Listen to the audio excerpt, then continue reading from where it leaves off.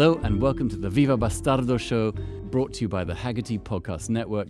Today we have the delightful Henry Catchpole, automotive journalist, carfection, Evo, keen cycler, apparently enjoyed walking across England for some strange reason.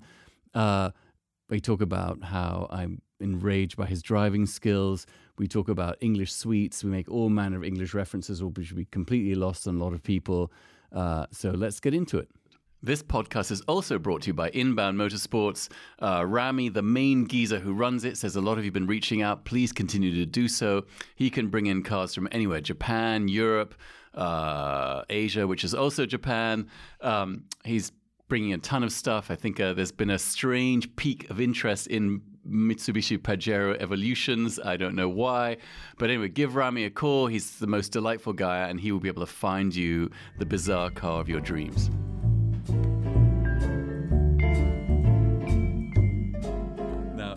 I know, but I'm just going. The Henry Catchpole. I feel like Henry Catchpole. I feel like I should be a town crier. You are a journalist of great repute. Evo. What other? I mean, I feel like you've been on the YouTubes on the internet since I was a child in the 18th century. You were doing carts, wagons. So exactly. It's before combustion engines. Carfection is most of my stuff these days, and then, a bit of cycling occasionally. Do you do the whole lycra? Yes. Yeah. I started out. You can tell what religion people are in the lycra. I've noticed. Well, I drive this place, a cafe called 9W, which is 45 minutes outside of the city, and it's infested on the weekends with lycra-clad gents clacking about, and then you see when you're having your sandwich, you see everything that you don't want to see when you're having a sandwich. Exactly. A cyclist off, or road cyclist off a bicycle is like a walrus out of water or something like that. It's That's just, right. It is, it's the clacking incongruous. about things, you get all uncomfortable and sort of. I mean, that must. How long have you been doing it? Long time. I love Before cycling. It was fashionable. Yes. Yeah. For the road cycling thing. Yeah. Definitely. That's good. Yeah, I used to go. You always want to like the band before they're in the chart. Yeah. So it's been quite strange to see it sort of, and lovely to see it. It is interesting. In watch collecting, it's been I've noticed that old people have been collecting for years, sort of slightly enraged at the lights. It's like roaches have had the carpet lifted up, and they're sort of, "Hey, how dare you!" But I mean, it's nice if you sort of, I guess, if the hobby gets bigger, I suppose. I mean, like cars, the hobby's massive now. Was it? Was it always massive? I feel like not. No, I don't. I don't know. I think I was a bit of an oddity at school, probably for liking cars. But for a variety of reasons. But, well, obviously. Yes. The height. How tall is Henry Catchpole? Henry Catchpole is, 195 centimetres, which is between 6'4" and 6'5". What's that? Can we do that in fathoms or leagues?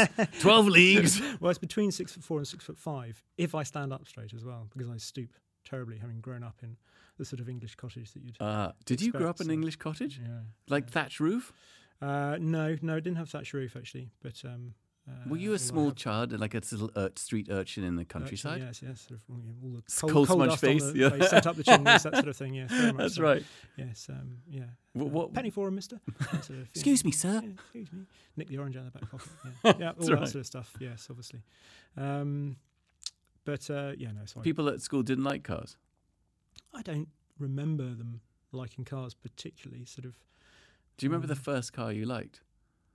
Or was it your dad's, like MG or something? No, I loved Ferraris, mostly because they were red. Favourite colour. Really? Oh. Red. I've got a pathological rage I know you have. against... But when you, and I wouldn't have a red Ferrari now if I came into the So do you remember the very first Ferrari you liked? So I used to collect model Ferraris when I was little. Okay. And I think the first one I remember buying or getting was a 1/18th scale polystill of a 288 GTO, which is start. Just sort of... you know what I curiously like now is the Mondial. Is that weird? Yes. Should I get out? Obviously. Get out. No, you can't get out. You can't get out of your own podcast. Well, you can't send me away. I can stand in the corner for an awkward couple of minutes. Do you know what I mean? Like a silver coupe, the last one. Okay. I find is a nicely balanced car. I mean, just design-wise. I don't know anything about the driving. And I think that's it, isn't it? That's the red thing, because instinctively think of a Mondial in red. And it's rubbish in red. And it's, doesn't work. Silver, oh yes, oh yeah, you've got a point. Yeah, I can see and that. Actually, I saw a black GTO on Instagram as I was doom scrolling. And I feel like a lot of the cars Ferrari only made in red look actually the worst in red. Yeah. Like the 288, the F40, the F50, I'm not massively, I'm sort of, I don't know. It's a bit weird. Yes. But then I've got the Guara. Exactly. You're the only person I feel like of all the people. I was like, hey, I got a Guara. You're the person who didn't go, what? Tell me it's the one with the BMW engine. Yeah. I mean, that was an amazing answer. So, red Ferraris. Yeah, red Ferraris. Actually, you know what? I feel like the first car when I was growing up, I remember here, 928s and BMW 635s. And then occasionally I remember seeing Renault 5 Turbo 2, which, But the first car, for some reason, I put on my wall was, it was from a Time magazine ad. It was a what was that? Chevrolet, not the the Camaro. In red from the mid-'80s. It's such an ignoble and ignominious way to sort of announce that you like cars by putting that car. But it was exotic for me because it was an American car. You didn't see that here. Fair enough. It's like when you see people, like if you see someone, what's it like when you see someone driving a Corvette or something around? Is it good or? I can tell. You know what? Your poker face is extraordinary. It's not a good thing in England. Is it not a good thing? No, I think it's. I don't know. I think it's it shows your interest. You've gone down a different route, and right. The Z06 is a great thing. I once did do you know the Three Peaks Challenge? I know nothing. So come on. Just no. I know only useless stuff. I don't know useful things. So the Three Peaks Challenge is where you have to do the highest peak in Scotland, England, and Wales. So Ben Nevis, Scafell Pike, and Snowdon.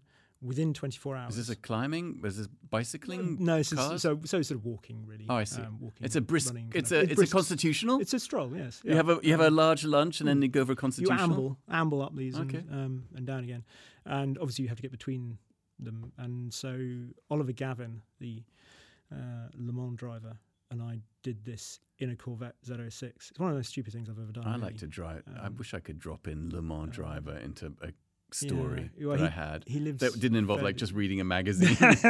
He lives fairly near me, so we used to cycle together and stuff for him training for how was that events and me driving with him. That would be like me driving with you.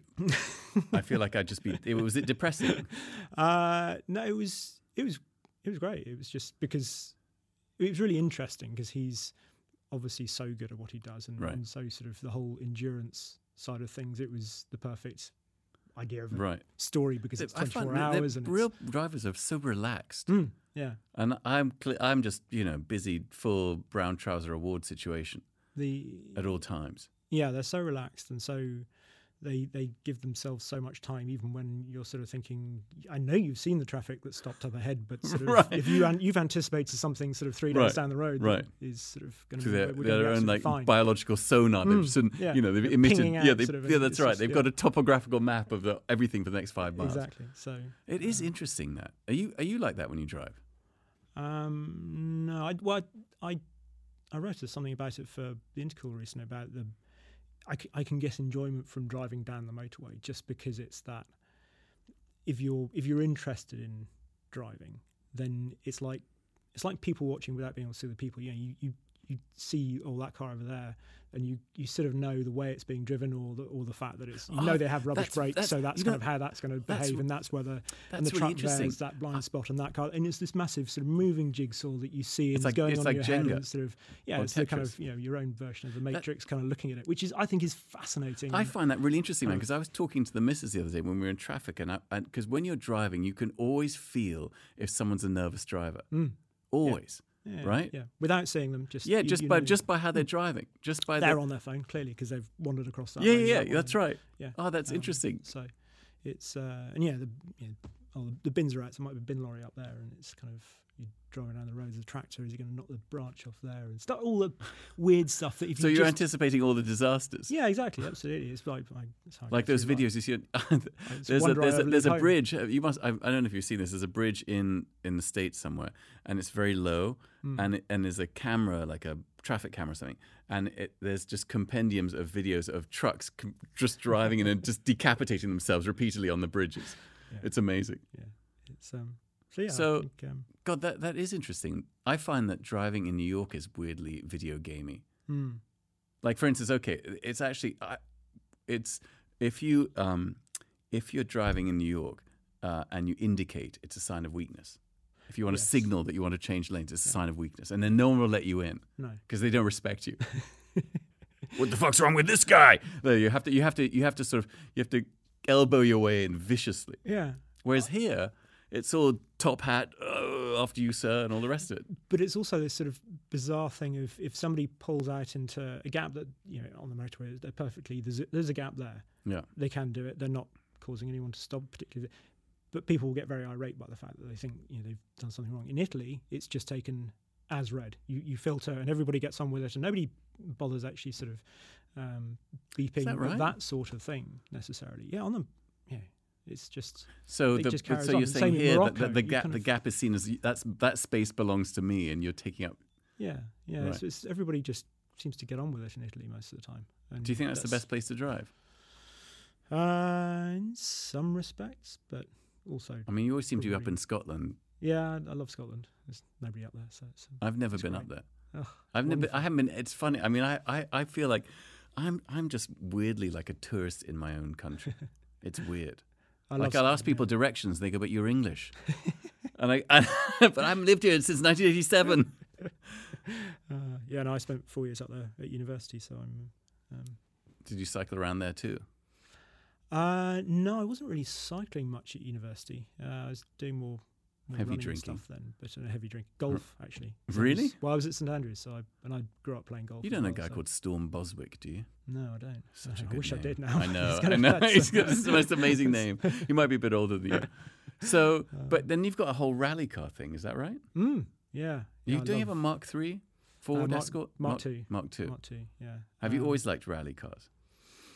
It was, so my parents were more into, I remember them watching Formula One. Right. Was that on Sundays? Yes. Yeah. What was that show called? It was Grandstand. Yeah, that's right. Yes. So, and which is probably where the whole Ferrari thing came from, because I remember wandering in and sort of, age whatever, and, which cars are winning. And right. It was always Ferrari. the red ones, which ones right. are they? Ferraris. Oh, right. So, red Ferrari, etc. goes from there. But I remember the amazing shot of Toyota Celica, ST185, jumping somewhere in Africa in the sort of the Castrol livery and stuff, and and watching that, and that must have been on Grandstand as well, or something like that, and thinking this is phenomenal. This is a whole other level of have you done? Well, you've done clearly must have done a lot of rally driving then. Not a lot, but I did the British Championship in 2008. As one does. So. It's such of all the things to be able to blag through motoring journalism, that was the luckiest thing ever, really. It was one email sort of late at night, I can remember, because I wanted to, everybody else did racing at Evo. Right. And they'd all done the Caterham Academy and things like that, the sort of the first rung on motorsport ladder, and I wanted to do some sort of motorsport. And I thought, well, I'll go and do rallying, because that's different. There's a different angle there. When was this? 2007, 8. When was it? Okay, so this is really before the whole like Group B fever took off and all the rest of it. Okay. And it was, and I thought, well, I'll go and do the 205 challenge, Peugeot 205 challenge. That's a glory. I have a friend who's, I mean, they're just the most, I've never driven one, but I have a friend who has two, and he just the best car on the planet, according to him. I once drove one around Wembley Stadium, but that's another story. I'm sure you've got endless stories. And anyway, I was trying to do that, and I thought, well, and then this email popped in saying the Suzuki Swift Challenge was starting next year, and it was meant to be the first sort of rung on the rallying ladder. I thought, this sounds absolutely perfect. So I sent off an email, sort of, this is why I think it'd be great for it to feature an Evo every month, and sort of I'll go and do all this, and they're never going to say yes to that. got back the next morning. There's well, sounds very interesting. Yes, I think. But it turned out you needed an international license to do this. It wasn't really the first rung on the ladder at all. So I went and bought a 205 and then trailered that around the countryside, doing all sorts of random rallies. And after the debacle, the disaster of my tarmac racing school, the missus was like, "Okay, what about rallying?" So so she gave me this. It was a 5-day class. It was called Team O'Neill, I think, in New Hampshire or something, and I really loved that because I loved the idea that the thing I found.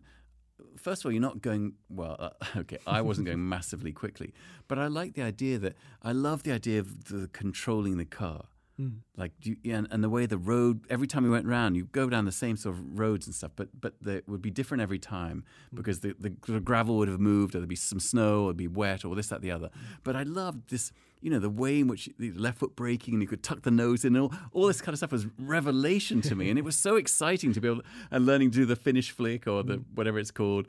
It was just I don't know, I felt like maybe I had like 2% of talent for that versus negative talent for tarmac racing. Yeah, I've done a couple of races, but I never really felt like I was particularly. Do you get the red mist? Good. No, I think that's half the problem, really. Are you not a red misty kind of person? Do I strike you as the red misty? No, that's right. Because I have a friend, this friend of mine, the Nut King in America.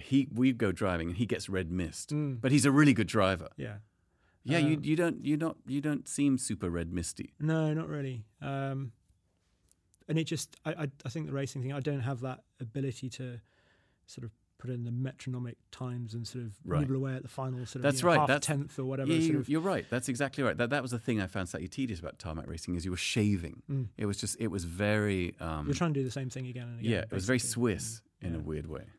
Whereas the rallying, it was just a big adventure and the driving on public roads, obviously shut public roads, but is amazing, sort of going through a village as fast as you can with somebody next to you telling you. And do you have all the people on the roads doing the whole thing? You have the sort of people sitting on them. Those videos are.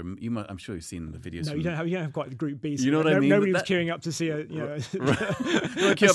Catchpole in the red mist. See a 118 brake horsepower Suzuki Swift sort of going around a roundabout. It's not really. Yeah, those are amazing. The videos of the Group B stuff in the 80s, though. I mean, it's just so I got to drive. Audi Quattro S1E2, so the ultimate, really sort of almost expression of Group B. Yeah. I would actually say it's a Delta S4 as an ex-owner. I'd like to push back. Yes, no, fair enough. I'll happily take that. What was that like? It was everything you think it's going to be in terms of just being utterly insane. The way the boost would come in, because it's almost spookily similar to an F40 in terms of when you look at the figures, but it's just got this one big turbo. So everyone talks about an F40 and the sort of the way the power comes in at 4,000 RPM and sort of this big hit. Well, that, but even higher up, kind of, and with a bigger bang, basically. So is it nothing in Millennium Falcon? Yeah. And but when the boost is coming on, though, is it predictable, or it must a certain exactly. RP? And can you feel? Because I found with a lot of the 80s, I never liked turbo cars. I never owned turbo cars, and then all of a sudden I just own only turbo cars from the 80s and 90s. And I find that you can. It's sort of like the only analogy I can make you're going to do the sex thing again, aren't you? Yeah, it's a sex thing. Yeah. It is. It's like when you're about, like you're having a go, shall we say, as it were. You have it, and then you feel you're like, oh, it's gonna. Unless you're 16, when you're just like, oh, I didn't know that was going to happen. But if you're an older gentleman, this is now an awkward first date, by the way. This is. Fine. Yeah, I'm just making the awkward first date even, much more awkward. But like you can sort of feel the finish arriving, as it were. I'm trying to put in Victorian terms. Do you know what I mean, though? Does that make any sense at all? Of course it does. Yeah. So and it's not, because I think people often think of 80s or 90s turbos as you don't know when it's going to happen. It just suddenly, it's like someone just comes in the room and switches on the light. You're like, hey, I was sleeping. No, but that's the point of lag or latency or whatever you want to call it. It's all there. You're waiting for it, and it's the anticipation of this, explosion of the turbos or turbo. But yeah, it's just this incredibly raw thing, the Audi, and you can't you have to plan so far ahead because this thing just sort of goes off down the road and seems, you can't be afraid of it. Right. Like so many competition cars, you have to be in control of it. Right. Not let it drive you. I would be fully afraid. But the idea of trying to, I drove it on a sort of small bit of sort of airfield circuit, so there was a decent amount of room, so you kind of For when error. the thing starts, basically, absolutely. Right. 'Cause, I mean, this You is could deploy the chute in the back and go on. yeah, and it's the most probably the most famous or most important of the Quattros that's left in a way, and it was so you don't want to get it wrong Right. at all. Right. But equally, you want to drive it hard because you want to know what it's like. There's no Right. point just going, I've driven it, but Right. at like kind of 4 miles an hour. You want to know what it's like. But yeah, it's everything you think it's going to be. And the idea of doing it down a narrow piece of road with the people there and trying to think 6 corners ahead. I mean, I've got when you see those videos. I've never been in a real a real Group B. I mean, I've had a bunch of them, but not like the race cars. But I have nothing but admiration because it's for the people who drove them in period. Because, like you say, I mean, when I had the 037 was actually really manageable. The T16 was, I thought, faster than the Delta S4, but the Delta S4 was like driving around in Satan's anus. It was just because the noise of it all but that was twin turbo. That was twin charged. Yeah, so there wasn't any lag, but you could still feel the turbo kicking in a bit. But it was the noise because of course it was supercharged and turbocharged, wasn't it? Yeah. And I had fitted a Group B exhaust because I always feel like the things have to sound like the way they look. You know, so it's important. And I can only imagine what a real Group B version would have been like. I think it's one of those things that people always want that back. They want the return of Group B. And when we had the rally cars coming back in 2017 with all the wild aero and sort of more power and stuff, and it was going to be the return of Group B, but it never can be really because the power that they had was so far ahead of the chassis, right? That it was just you're kind of hanging on and trying to wrestle with this power delivery because the car couldn't really cope with it. Is my view. You didn't have the damper control and all that you have now. So now you could have, as you see, like a World Rallycross car is still terrifying because of the power it's got. But could they not make it like? Could they not? It would be kind of amazing if they tried to recreate a similar technology to Group B from the 80s, but without the aids of today. Yeah. As a kind, but I guess that wouldn't. I don't know. I mean, I've always thought for a while that they should, reduce travel basically in the rally cars because you had huge amounts of travel in a World Rally car, which meant they could soak up all the. Did they have terrain. less in the 80s? Yeah, and it was just, and now they've reduced it again a bit, but it's still they're so capable. It's Right. extraordinary. A modern rally car, what it can. But all cars deal are with. capable. Yeah. I mean, I'd be driving. But like rally damper technology it's spooky. It's brilliant. But I mean, once See, you've now driven that, you're going to weapons grade nerdery shit that I know nothing about. I don't know because I'm just the buffoon who likes stuff, but I never really know what it does, how it works, if it's going to work again, like what's happening when I'm driving it. I mean, the depths of my ignorance are miraculous. I don't believe that. No, it's utterly true. No, I don't. It's utterly true. I'm not buying it. I know nothing about how stuff works. That's what you'd like to believe, but No, it's not. okay. So here's an example. I had a 246 Dino. That was the first really posh car I bought 15 years ago, and it stopped when I was driving. I used to keep it in a public garage down the street from me in New York, and it stopped when I was driving around because I drive around the city, just because it was. I really loved driving it. It made me feel good. It was this beautiful thing. You've got it, drive it. Yeah, exactly. And then it stopped on 2nd Avenue, like 52nd Street, and it was really hot. And miraculously, there was a parking spot right where, which never happens, So, and because it was an old car, people were super happy to help me push it into the thing. And I called up my friend, actually the Nut King, and I said, and we were talking, and I said, and he said, "Have you checked the spark plugs?" I said, "Why would I check the spark plugs? They aren't. Isn't that what they just aren't? Don't you just use them when you start the car and it gives you the spark, and then they don't do anything anymore?" So that. My friend Henry, is that extent that my knowledge has increased slightly in the last 15 years, but it's miraculous. It's amazing. The damper thing you're talking about. I understand what they feel like. In terms people talk about the internals of dampers, and I'm I'm lost too. You know, Are you? talking about shims and all that. But you talk about all that stuff when you do the reviews. Sometimes I can kind of learn about stuff and then I forget about it again. I find that, but all modern cars are horribly capable. Everything like a minivan is faster probably than anything I own, except for maybe the 220 now. Yeah. But I drive around the M1 in the city, and everything's faster than that car. Yeah. But it doesn't feel like it. No. And it is all about the feel, isn't it? That's right. That's the. Is there anything modern that's interesting? Yeah. Yeah. I think the Alpine. The Alpine. Yeah. I'd love to drive that thing. Yeah. What else is good? Do you think? There's all sorts of stuff that's fun. I drove the Lamborghini Technica the other day, which is okay, but this that's the Huracan ST. Oh, you've been attacked by them. I almost clubbed myself in the face. But isn't that like 1 million horsepower?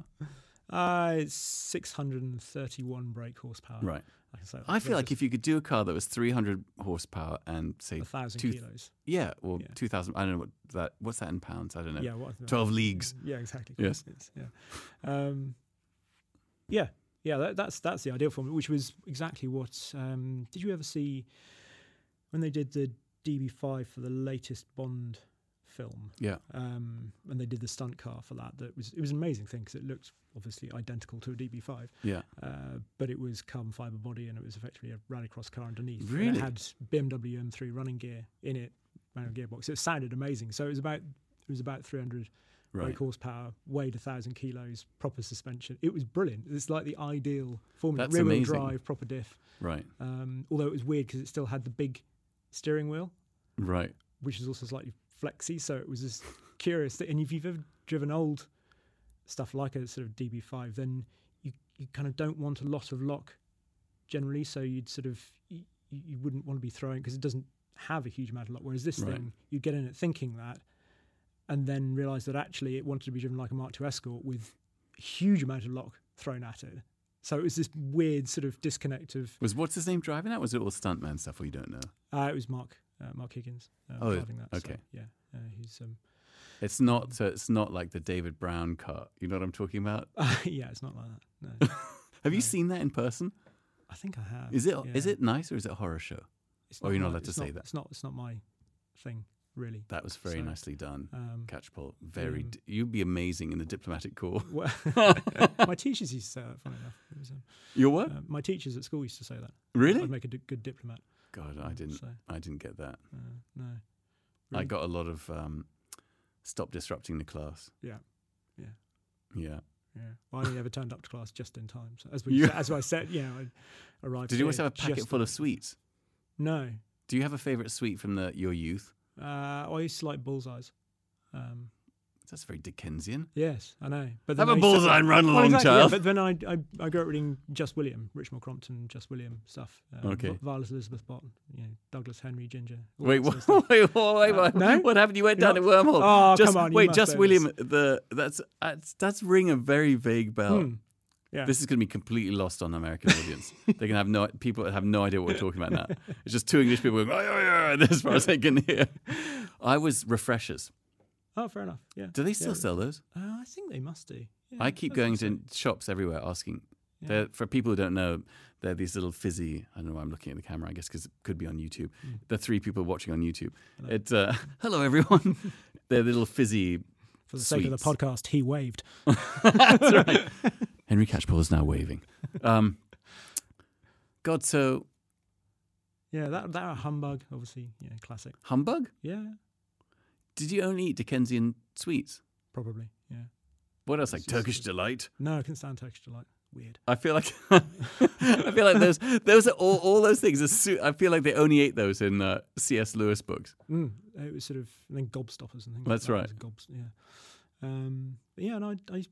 But Just William always, it was half a crown or sixpence worth of bullseyes. And wait, so sixpence? In the book. In the book. I thought you. So not when I was. So your youth in the 19th century. Exactly. Yeah, 2 shillings to 6 pence. That's right. Yeah, no, the topper. Quite. Yes, we're back on there again. That's yes, right. Exactly. Yes, I do own a top hat though. So do you? So, yes, my grandfather's. Are you also a watch geezer, or tangentially? Marginally. Yeah. I've gone down that whole rabbit hole in the last sort of couple of years. Have you? Yeah. What started it? What triggered it? I don't know. I've always loved watches, but Have but you? never or liked. Yeah, I remember liking watches. I'll tell you the one I bought recently. I bought. Oh, let's hear it. Let's have it. Let's have it. Catchpole. I bought. I should show you a picture, really, but we could. What is it? It's okay. I'm going to show you a picture. Just see what I just want to see what your reaction is. Yeah. To this. Reaction shot. It's Toledano reacts to Catchpole's exactly. watch. Yes, here we go. It'll be all over. It'll be a meme. Watches, yeah. So here you go. Let me see if I can see it with my moly eyes. Wait a minute. That is not. I can guarantee that's not what you were expecting. Holy shit.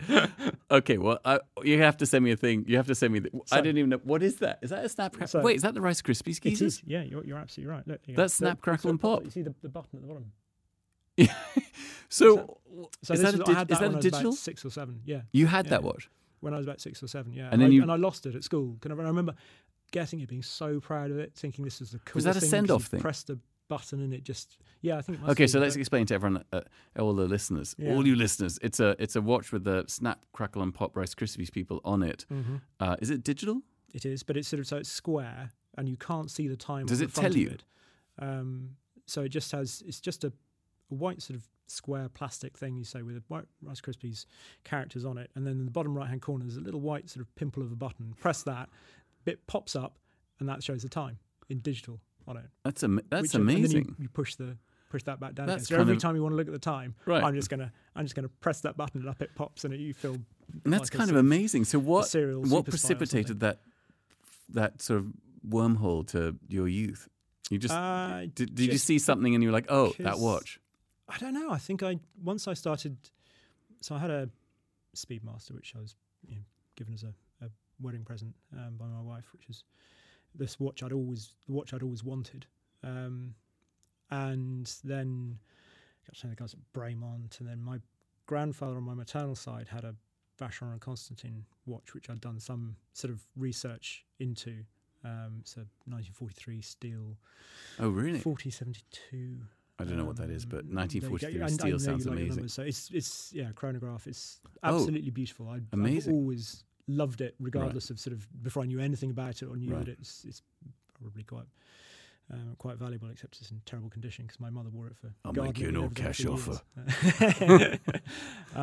So yeah, I just sort of you start hearing things. I listen to podcasts, and you think I just want to know more. I want to know more, and I love that kind of thing about all sorts of subjects where you're on that steep learning curve, and you just isn't there something amazing about finding something you're interested in, and then you open the door and there's this whole landscape you've never seen before, and you're like, and then you get excited about the idea of discovering this country, this landscape. Absolutely. So I think it's, and I'm that sort of person that I love having kind of a bit of knowledge about all sorts of things. So I wouldn't say I was, jack of all trades, master of none sort of thing, but it was very good for the schools challenge team.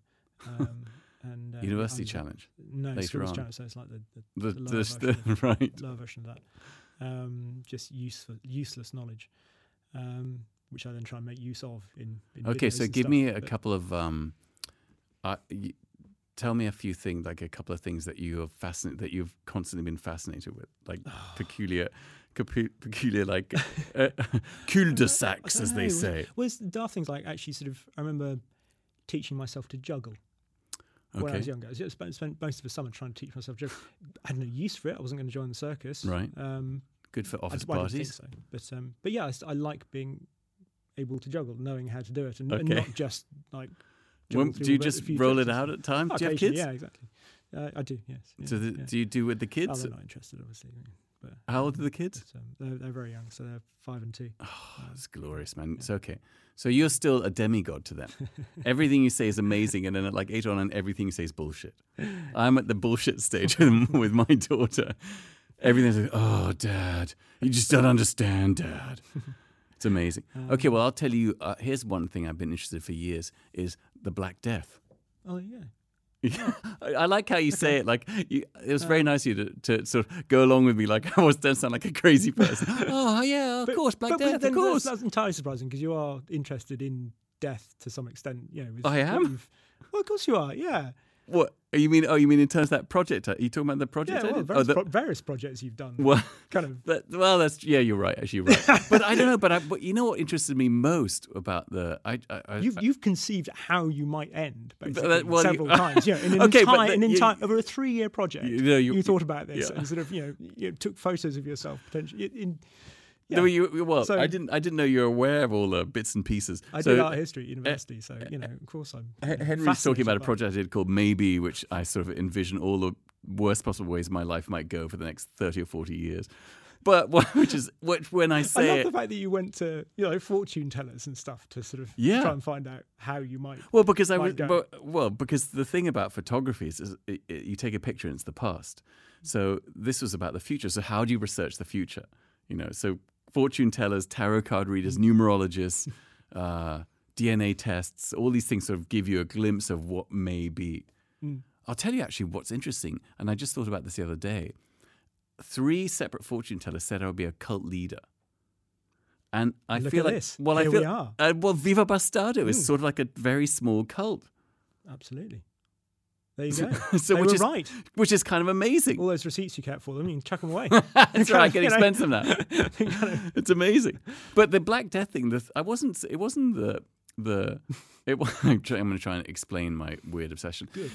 What was interesting to me was the idea of how society changed on such a mass level, right? That there were these villages, towns that were emptied out. And I always wondered what it would be like to walk around and say peak Black Death was 1346-ish, like 1347, 48, 49, whenever it was, and just see these empty towns. What was that like as an experience?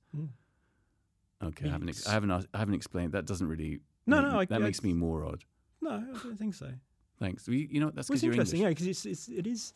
I loved history at school. Me too. I'm obsessed with history. It was. I went to university to do history actually, and then realised all the interesting bits were not what they wanted to teach. What were the interesting bits for you? Well, like that, like the sort of I suppose I was, fascinated by the sort of Second World War and Spitfires and things like that. Of course. Did you have a similar? I mean, I feel like everyone. I'm not sure if this is a generational thing, but I feel like in England the First World War holds such significance. Does it still? Or not so much, really? Yes, yeah, I think so. Yeah. Do you ever look at trench watches? Sorry? Do you ever look at trench watches? No, so I looked at the sort of the Dirty Dozen and stuff like that. Okay, so if you go back to trench watches, World War I watches, and actually this will be a great wormhole. Are you taking the train home? I am. Yes. Okay, so it's an excellent train wormhole. Good. If you look at this amazing inscriptions on the back of this is such a tiny because they're specific about the day that people are leaving, the date or the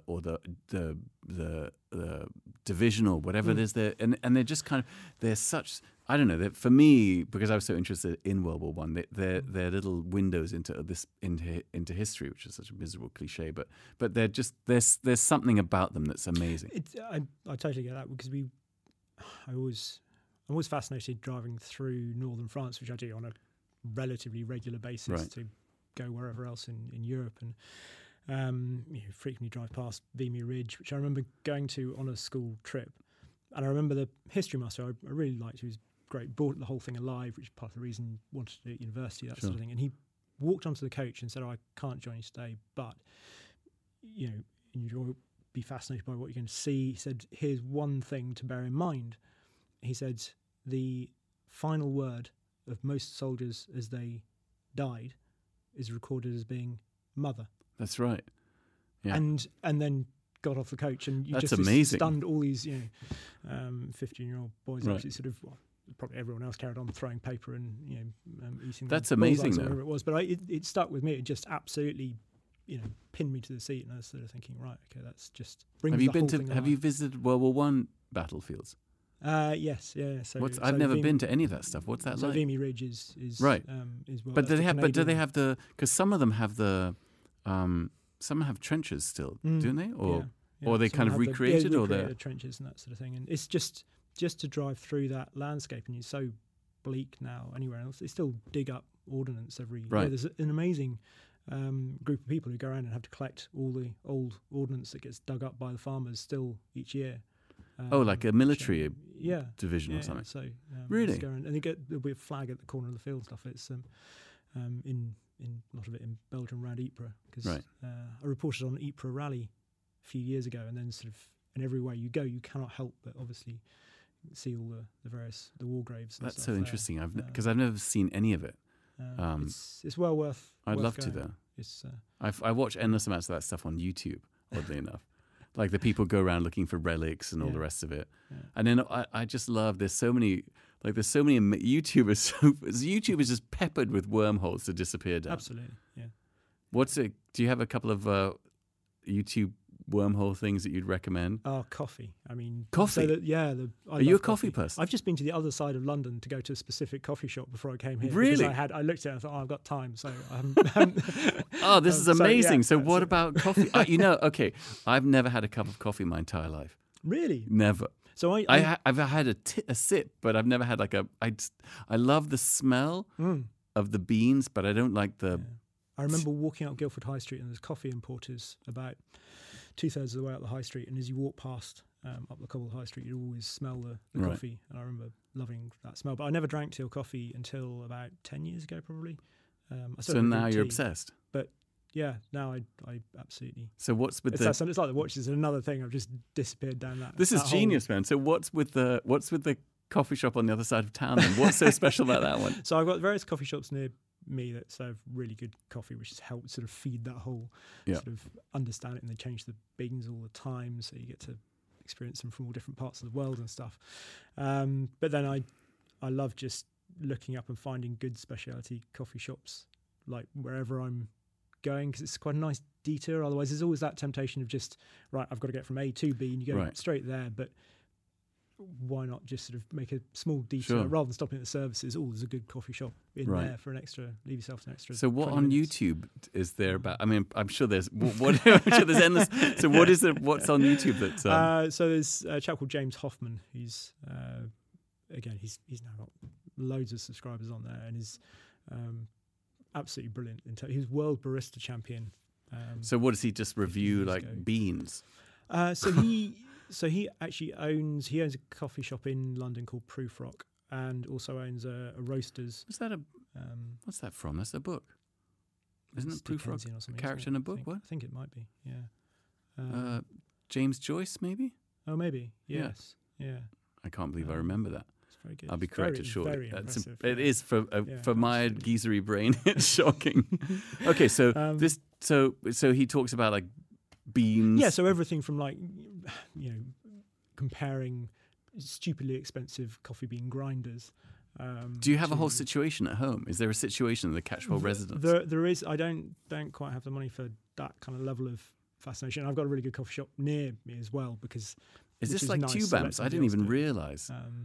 Sorry, is it like tube amps? I didn't realise that the devices to make the stuff makes a difference. And I will now take my own. There's a device called an AeroPress, which is nice and portable, and a portable sort of coffee grinder and stuff. So I'll take that away with me. It's why, because you're going to have a kettle probably in the hotel room. However bad the hotel, you'll probably have a kettle in there. And you've got the rest of the stuff. You can make yourself coffee stupidly early in the morning, and then this is utterly fascinating. I feel like I'm trying to think of whatever YouTube things. I spoke about this on one earlier. I was really obsessed with this guy. I think he was called Steve MRE something. He reviews military rations. I heard you talk about this. Yeah, so that one I liked. Then the other one, did I talk about eating with Bookie? Did I talk about that one? You did, yes. That one's amazing. There's a bunch of weird military ones. There's a guy who talks about medieval stuff.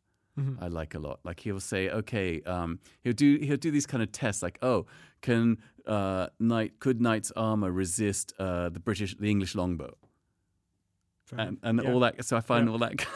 God, man, I am just such an amazing nerd. Then there's this American guy who reviews really weird, obscure, forgotten weapons, like pistols that for instance, this was cool. He did one the other day. I was watching one. It was a one-shot pistol that the Americans dropped. It was disposable, that the Americans dropped en masse for the French resistance in the 40s. Oh wow! Yeah, it was like a thing, and you just used it once, and that was it. Seems sort of It was not pretty for missed firefights. opportunity or whatever, but sort of that seems like a really kind of bad word, because if you do miss, then it's definitely become, I feel like it was for you get your eye in sort of what happened to kind of marking, so sort of sorry, one shot let me right, just so it's now pull out bottom. the other. You have a whole bunch of one shots. them, Hang on a minute. Yeah, I never thought about the missing part. That never occurred to me. See, I'm not very practical. I always imagine you go up to the the German sentry and then you use it, and then you take his gun, which is obviously multiple. Better. Yeah, Yes. better than the one shot. Luger or something. Yes. So that's interesting to me. There we go. I might look into the coffee thing weirdly. Mm. You know what I like is matcha. Oh, really? Yeah. Yeah. I like all things Japanese. Okay. Have you been to Japan a lot? Yeah. I went a lot in the 90s. I was working in advertising and I was doing Japanese ads in Japan. Wow. Which was fascinating because we had to work with a Japanese agency who secretly wanted the account, not so secretly actually. And their job was to make sure our ideas would sort of Japonify them, whatever. So, but they hated us, and so they were kind of trying to torpedo us at every opportunity. So it became this joke that I would just try and think of the most mundane situations and see if they would go, oh, that's not Japanese.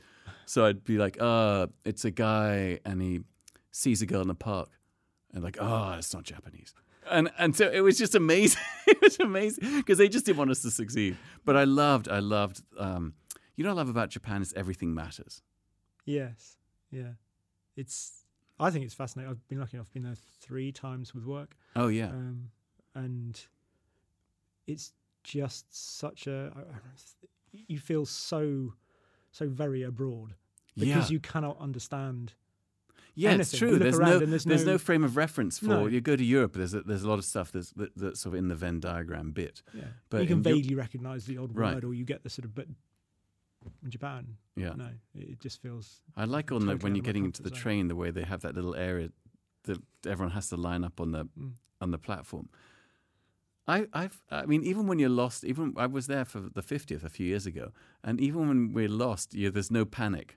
No, because you just feel like it's going to be fine. You're sort of lost anyway. Yeah, if that makes sense. That's genius. You're pre-lost. So I think so. But I really enjoy. It's strange because I've been so lucky to travel with the job that I do. Sure. But I never had the travelling bug. Right. That makes sense. That makes perfect sense. I always loved. You get sent to places you didn't know you were interested in until you're there. Well, I was always sort of. I love going somewhere with a purpose. Right. It's a bit like travelling across London to go to a specific coffee Right. shop. It's that sort of and then I'll have a wander around, and I love being somewhere different. But I like to have gone there not just to sort of think, right, why am I going to go down to St Paul's? Well, just have a wander around. No, I'll go there to find a coffee shop, and then I'll enjoy the surroundings. It's always been the case that I travel somewhere because there's a car being launched there. But then so what were you doing what was Japan? What was that for? It was Nissan GTR, so the R35, the most recent. Okay. Most recent's been out for however long. I wish now. that It's looked just- good. It just depresses me. Like I feel like okay, so here's my list of Japanese cars. Toyota Serra. Yes, I like that. So the doors from that were obviously the inspiration for the McLaren F1, and I know the exact car that gave them the inspiration for it because where I went to primary school, somebody else at school, their parents had one. What? And that was really? Gordon Murray lived near there, and that No sort of shit. Thing. So yeah. That's amazing. That's amazing. Yeah. What else? You've got the Mitsubishi. The Mitsubishi Pajero. I drove the rival for that the other day. Which one? The Citroen ZX Rally Raid, Evo 2. Wait, is that from the 90s as well? It is, yeah. Is that good? Yeah. It won 5 cross-country world championships back to back. Not as many as the Pajero, if I may be so bold. Have you driven the Pajero? No. But I wasn't really aware of the Citroen until I drove it up the hill at the Goodwood Festival of Speed. Cause it was, Did you? Yeah. Do you not have full brown trouser situation in front of lots of people? Thankfully, I've been up there quite a lot these days. It's just continuing to emasculate me. My penis is getting smaller as this conversation continues. As the blind date continues, there will be nothing to show at the end of it. I don't know if I say good or not. At this point. Thank you. But yeah, Goodwood's this. I've been going there for years because I lived not that far from it when I was growing up. So I went to the second one ever. I wasn't one of the many millions that went to the first ever Festival of Speed, because it's a bit like everybody's got a bit of the Berlin Wall and you could have rebuilt it 50 times. Right. It's one of those, I feel like everybody's been to the first Goodwood Festival of Speed. But I went to the second one and then went to various subsequent ones, and I used to blag rides up the hill in the passenger seat of the supercar run, because I wasn't particularly, I was quite a shy child, I wasn't particularly precocious like that, but somehow around cars, as opposed to your explosive, voluble self. Obviously, yes, yep. My muttering. But your muttering, if I may be so bold, sir, your muttering has a great deal of charm. Like the thing I think about YouTube people is that there are just people I like to watch because I feel like, I enjoy this person's company. If does that sound creepy and stalky? No, it's why it's the James Hoffman coffee chap. He seems like the sort of person that you. Oh, that's right. Like to meet. Yeah, so it's kind of but supercars, good. Anyone's in? I mean, you must have done. This is the 90s. Yes, yeah. So I remember sitting in the owner of Connolly Leather's XJ220. How was that? So that was. You've driven one of those? I have driven one. Yes. Okay, so I knew you were going to ask me. Okay. All right. So look, for me, I'll just give you my half-witted review. I've always loved just the looks of it. I think it's the most audacious and most beautiful 90s supercar. And I know I'm biased because I own one, but I just sort of feel like a lot of the other stuff, the F40, the EB110, the 959, that's all a bit 80s-ish. But what's in the 90s? What else is in there? Well, McLaren F1. F1. They're really lovely and beautiful in some ways, but I feel like they're incremental designs in a way, like from an aesthetic standpoint. Whereas the 220 is just sort of full spaceship. Okay. Do you know what I mean? Like if all those cars drove into a parking lot, you knew nothing about brands, you didn't know what they were. To me, that you'd look at that, and that would be the most unusual of all those designs. Probably, yes. You can tell me I'm full of shit. I think the F40 when it came out was. Do you think? Because it was late 80s, and so it was. But it was quite. But wedgie was not an unexplained. But it wasn't that wedgy in the sort of the fixed rear wing. Okay. Maybe not. I don't know. It's sort of okay. Maybe, but I'm not. But I know that the XJ220 But I've always loved how it looks. But I remember 10 years ago, it was between that and an 037, and I just got so terrified by the size of it all. I was like, okay, 037, which I know it sounds like it's not. I'll settle for that. It's such a burden. Yeah, it was a terrible sacrifice. But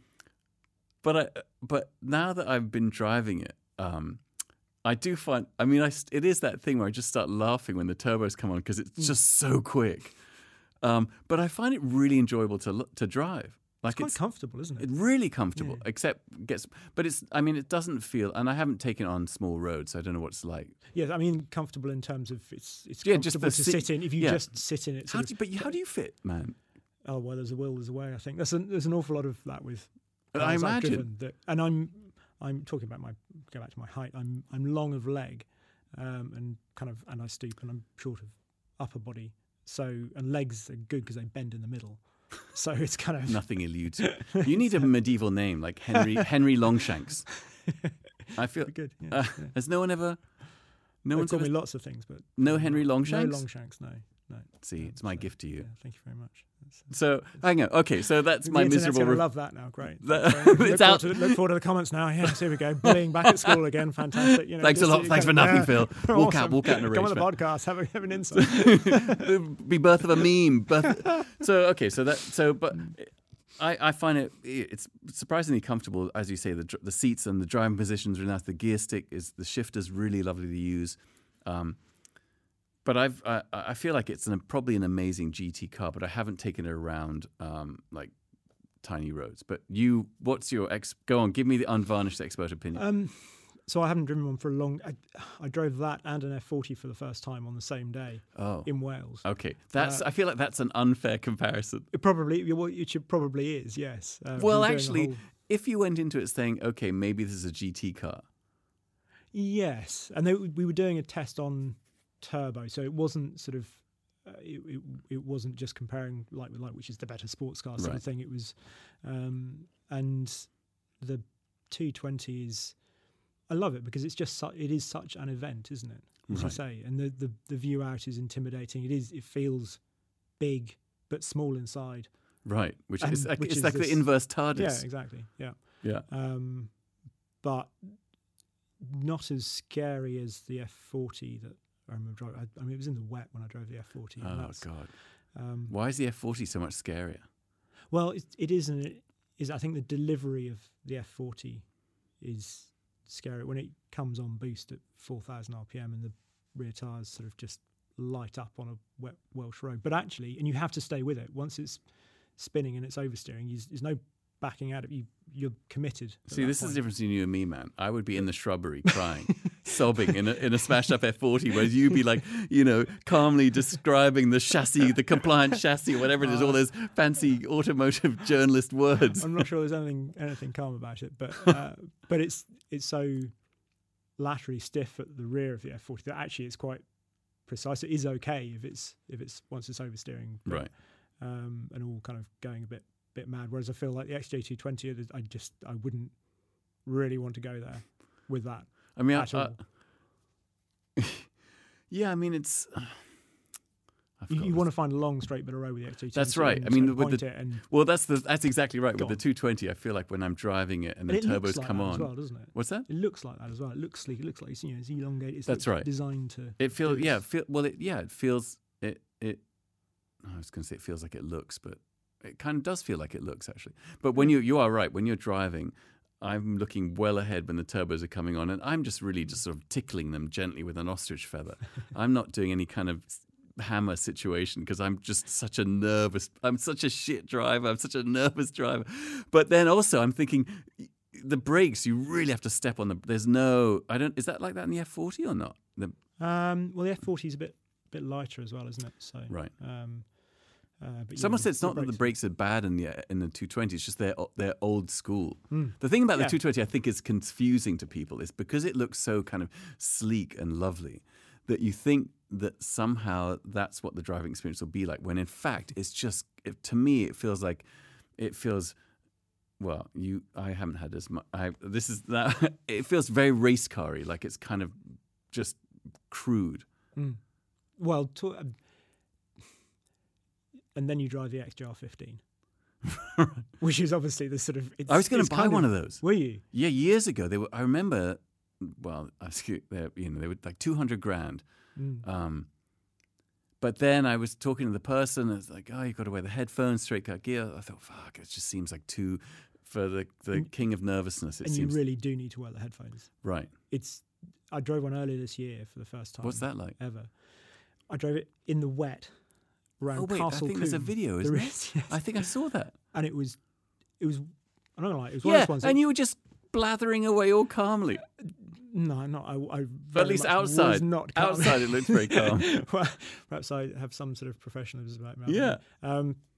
Because when they took it off the trailer and it was bucketing with rain and this thing, and when you hear it sort of coughing, trying to start, and I'm thinking, this is, and I'd watched everything, read everything about it, and everyone's saying. So what makes you, when it's starting up? What makes you think when it's starting up, it's going to be the sound of it. It sounds like a race car, sort of, and you can and driving an owner's car. I mean, the owner came down. It was they're really watching. Lovely chap actually, so it was fine, which made the whole thing much better because when they're encouraging and saying it's fine, don't worry about it, and I think it's leaking oil. That's fine. Don't worry about it. It's massive. Was it? Yeah, it was. Yeah. Just to make the place even slipperier, then kind of spinning on your own oil. That's great. But it was. It just looked. The whole situation is just like, this is terrifying, and I'm not really sure I want to get into this, let alone sort of. So have you ever? I mean. At that point, you can't really sort of go, actually, you know what? Your car terrifies me, sir. I'm just going to go home in my Allegro. You just got to get on with it. Right. And hope that I would have it had like invented like IBS or something. Said, look, I'm having an explosive moment. I was just hoping it wasn't going to start. I was hoping the car was going to be on my side. Well, just go, it's not starting. What a shame. Such a shame. No need to try again. I was going to be back on the M4 before anyone had kind of sort of gone, where's Henry? Right, okay, bye. Yeah, exactly. But it did. But so when the first time I drove it was to do those pieces to camera because it was raining and because it was, I said, right, we're going to have to get something in the camera. Right. there's no messing here. It's just going to have to be my straight out reaction to this car, and here's what it is. And so I put the headphones on because we'd mic'd up there and I knew it was going to be loud. And then, so I drove it for 15 minutes or whatever, did my piece to camera. Then next thing we did was what we call hands on wheels. So somebody sits next to me and does all the bits where I'm pointing to switches and steering and all that sort of stuff. Had to have the cans on again for that because obviously you want continuity. Do they have noise cancelling, or they just it's all super old fashioned? Exactly. Okay, they make your ears really sweaty. Exactly, but it seemed incredibly loud in there anyway. Right. And then the next thing we did was the passing shots. And I thought, right, well, I don't need to wear them now, so let's see what it is. Start a thing up. And bearing in mind, I'd been in this car for quite some time now. I jumped out of my skin because to actually have the whole thing kind of sort of just the unfiltered sound, it was terrifying. Really? Yeah. And to the point where I'm so glad that I did put the headphones on because it made it less terrifying. Yeah, and actually made me sort of be able to think about driving it rather than just, when something's so loud that it's so discombobulating. I'm trying to think of all the bits and pieces I've owned. I mean, maybe the Delta S4, maybe the 220 has some sort of sports exhaust thing on it, so it's very loud. Yeah. But I'm sure nothing... It is just so extraordinarily loud. But brilliant for it as well. I find the sound of cars is so important. Yeah. That's such a keen insight. It's a revelationary insight. I mean, the internet's gonna be buzzing. Literally, nobody said that. Yeah, no one's ever said that before. No, I never thought about it. You've never heard. It's never occurred to you. But do you know what I mean? Like that's the first thing I do when I get a car. Is I want to fuck around with the exhaust. I want to make sure it sounds good. Always. Yeah. And a lot of almost all the cars, like the M1, terrible exhaust. Because you want it to sound like a pro car, don't you? Yes. Which is because one of the best sounding cars ever. I mean, every time when I first bought it, this guy who was sort of an M1 guru said, "Listen, there's an exhaust on eBay. You should buy it." And I was like, "Okay, fine." And because it sounded decent when you're on it, but really not much of anything. And then when you put it on, when I put this exhaust on, it was like a squadron of Messerschmitts. It was amazing. It was like the ME1 and like the dive siren, junk Ju-88, whatever's all like World War II plane stuff. I mean, of course, the pro car thing is glorious. Like every time I see the video of that stuff. I love those one make race series. Yeah, as well, same. Which obviously the XJR15 was one make race series. Didn't they do 220? They did 220. They did. Yeah, 220? they raced those. Oh, they did do it. Yeah, but not in a one make. No, you're right. It wasn't one make. Because I love the idea of the one make thing. Yeah. So this and the XJR15 one make race series was just hilarious because they got all the dealers basically to put money in, or people bought the cars, and then they just put a load of professional racing drivers in because there was quite a big purse at the end of it. There was they did 3 races. Did they do that to sell them? So they did it because when Jaguar got wind of Walkinshaw building the XJR15, and they were obviously doing the XJ220 at the same time, because it was built by Jaguar Sport, which is a subsidiary of TWR, not to do with Jaguar. Right. And Jaguar were like, "What are you doing? Why is this? You're building a competitor with our car. You can't do that's not cricket." Right. And he said, "No, that I'm just building it for this one make race series. It's sort of it's nothing much." So he then invented this one make race series basically to justify. I didn't know that. He was building How fascinating! I think that's the way around it. Okay. It went. It's sort of all quite murky from this, and somebody contradicted. But that's the impression I got. So there were these 3 races. I think Silverstone was one of them. They only had 3 races? Only had 3 races in this one make race series, and it was all just. And the car didn't really. That's where I think a lot of its sort of the stories about its terrible handling came from, because I didn't think it was handled terribly at all. It had really nice steering. You feel the front. It was pretty good. It wasn't utterly terrifying. Right. Given there's a big old lump of a V12 behind you. Right. But it got a lot of the reputation because as a race car, it was pretty tricky because the tyres weren't really designed for it, so they go off very quickly. Okay. And the aero that it had didn't really do any aero. Kind of very much. It was non-aero aero. And you've got all these professional race drivers battling against each other in this one make race series. But as well. But I do love those. You're right, because the thing that's lovely about one make race series is it's very flat. It's kind of a democratic venture. Yeah. And the last race was at Spa, and that was where it was the $1 million purse for the winner takes all. Right. But they realised that because the racing drivers could all get together and have a bit of a kind of conflab about it as to who was going to win. So they said it was going to be at least 6 laps, but they didn't say how many after that. So there was no sort of I think it was 11 laps in the end or something like that. But so they couldn't rig it because they didn't know when the finish was going to be. Oh, that's amazing. That's genius. Yeah. That's an amazing bit of history. So I thought it's just I love the idea of that. I love that. I love the idea that they thought all the drivers were going to get together. So like, it's 6-ish. Yeah. Just look out for the flags. Yeah. When the checker flag goes, then you probably stop. Yeah. That's amazing. So I sort of. Have you ever driven? For some reason, I was telling this story the other day. I was shooting for Life magazine years ago, and I went down to do. I think it was a combine harvester demolition derby. But then after they had a regular demolition derby, and the people I become friendly with some guys who had a bunch of cars there, and they said, "Why don't you go on, Phil, get in there?" And so I got in this like Chevy Camaro, but from this I think it was late '60s with these massive exhaust at the front from the top, and I did a full demolition derby, and it was amazing. There is nothing better than driving a car around a field. Generally. Yeah, but especially when the goal is to smash up other people. Yeah, true. Yeah. Have you ever done one of those? No, I've driven cars around fields a lot, but never done a demolition. I feel like you'd enjoy it. I probably would. Yeah. Given I like driving off-road. Well, hence owning the rally car, but right. Is there a rally car that if you could own any rally car? Well, I feel like I ought to get mine done first. So what's wrong with yours? You have a Mark II. I have a Mark II Escort, which I've owned for quite a long time, over a decade now, and I've only ever done 2 rallies in it. So what's wrong with it? Well, it doesn't have an engine in it. Do you want me to come and have a look? Yeah, if you could actually. Yeah, I think it might be. It could be the spark plugs. Could be the spark plugs. Yeah, it might be not where it's not starting. So it has a new engine which is currently being. Are you not afraid of stuff in there? Afraid of like the stuff, the motor stuff. Oh yeah, somebody else is building it. Do you know them? Like, can you like sometimes when a car would start to open the bonnet.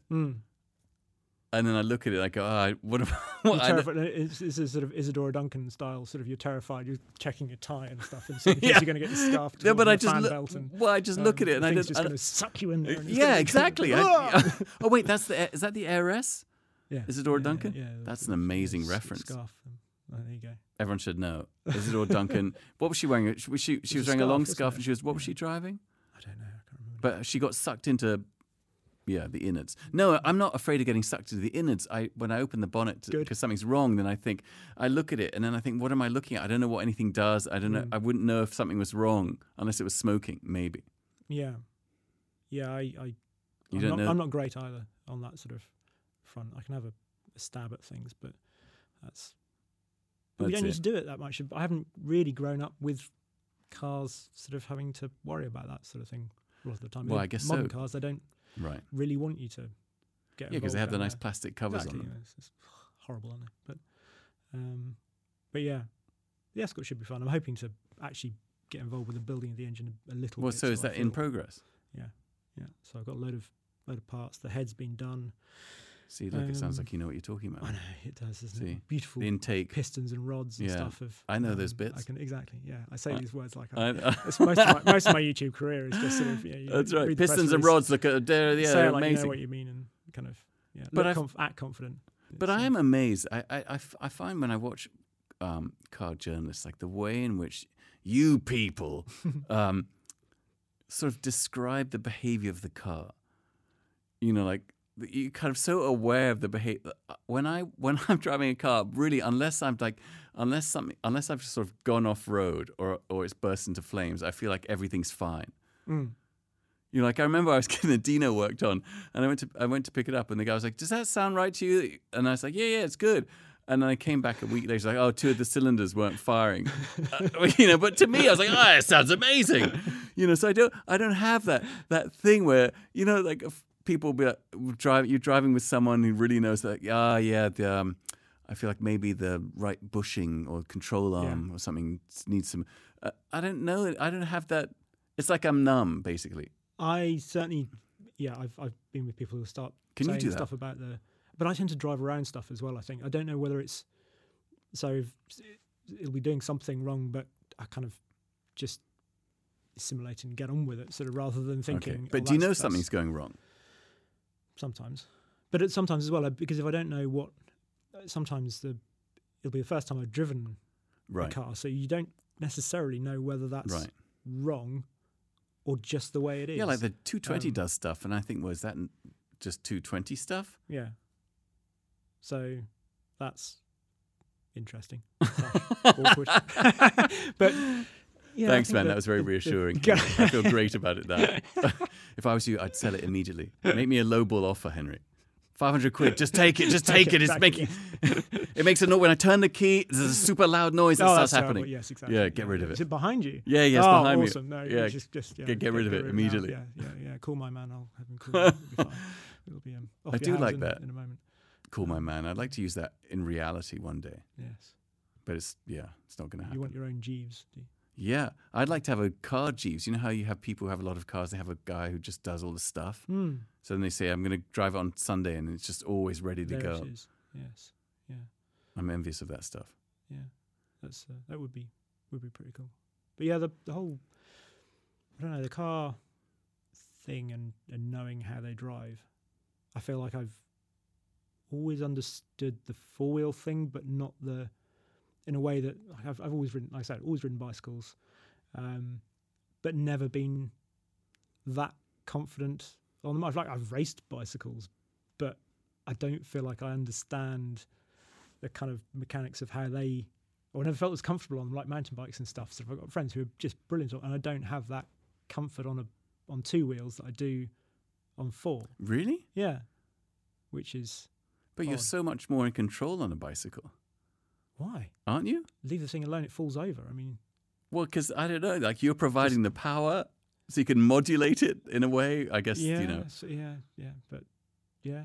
So wait, riding but like bicycle... handling of a bicycle or something on two wheels, I don't feel like I kind of... I can't really bike, and I tried to blow my nose the other day on a bicycle and I fell off. Yeah, you want tissue for that. What? Don't blow your nose on a bicycle. Well, I know, but I thought I could just like quickly, like in the pocket, and you know... Yeah. But my sense of balance isn't the best. I'm really a bit of a sham as a man goes. I remember nearly falling off a bicycle there. I once rode from Land's End to John O'Groats. As one does. Why don't you tell? You should probably explain what that distance is. So it's the most southwesterly corner of mainland UK. How many miles is that? Most northeasterly. It's about 900 miles. So Jesus.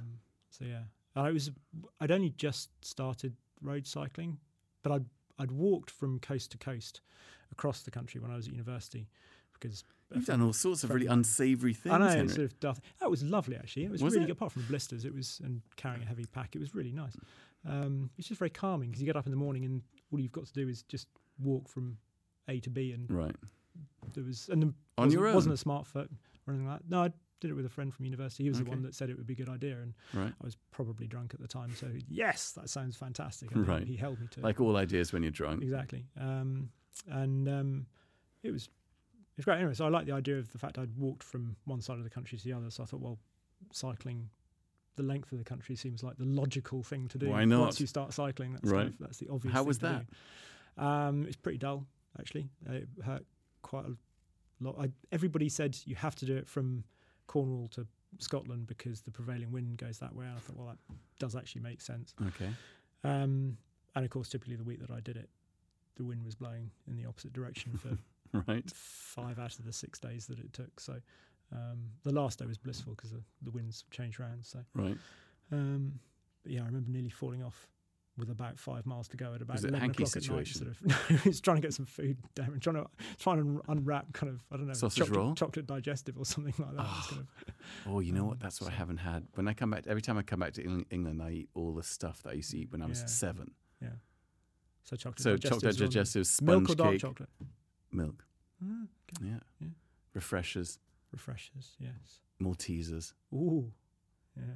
I think on that note,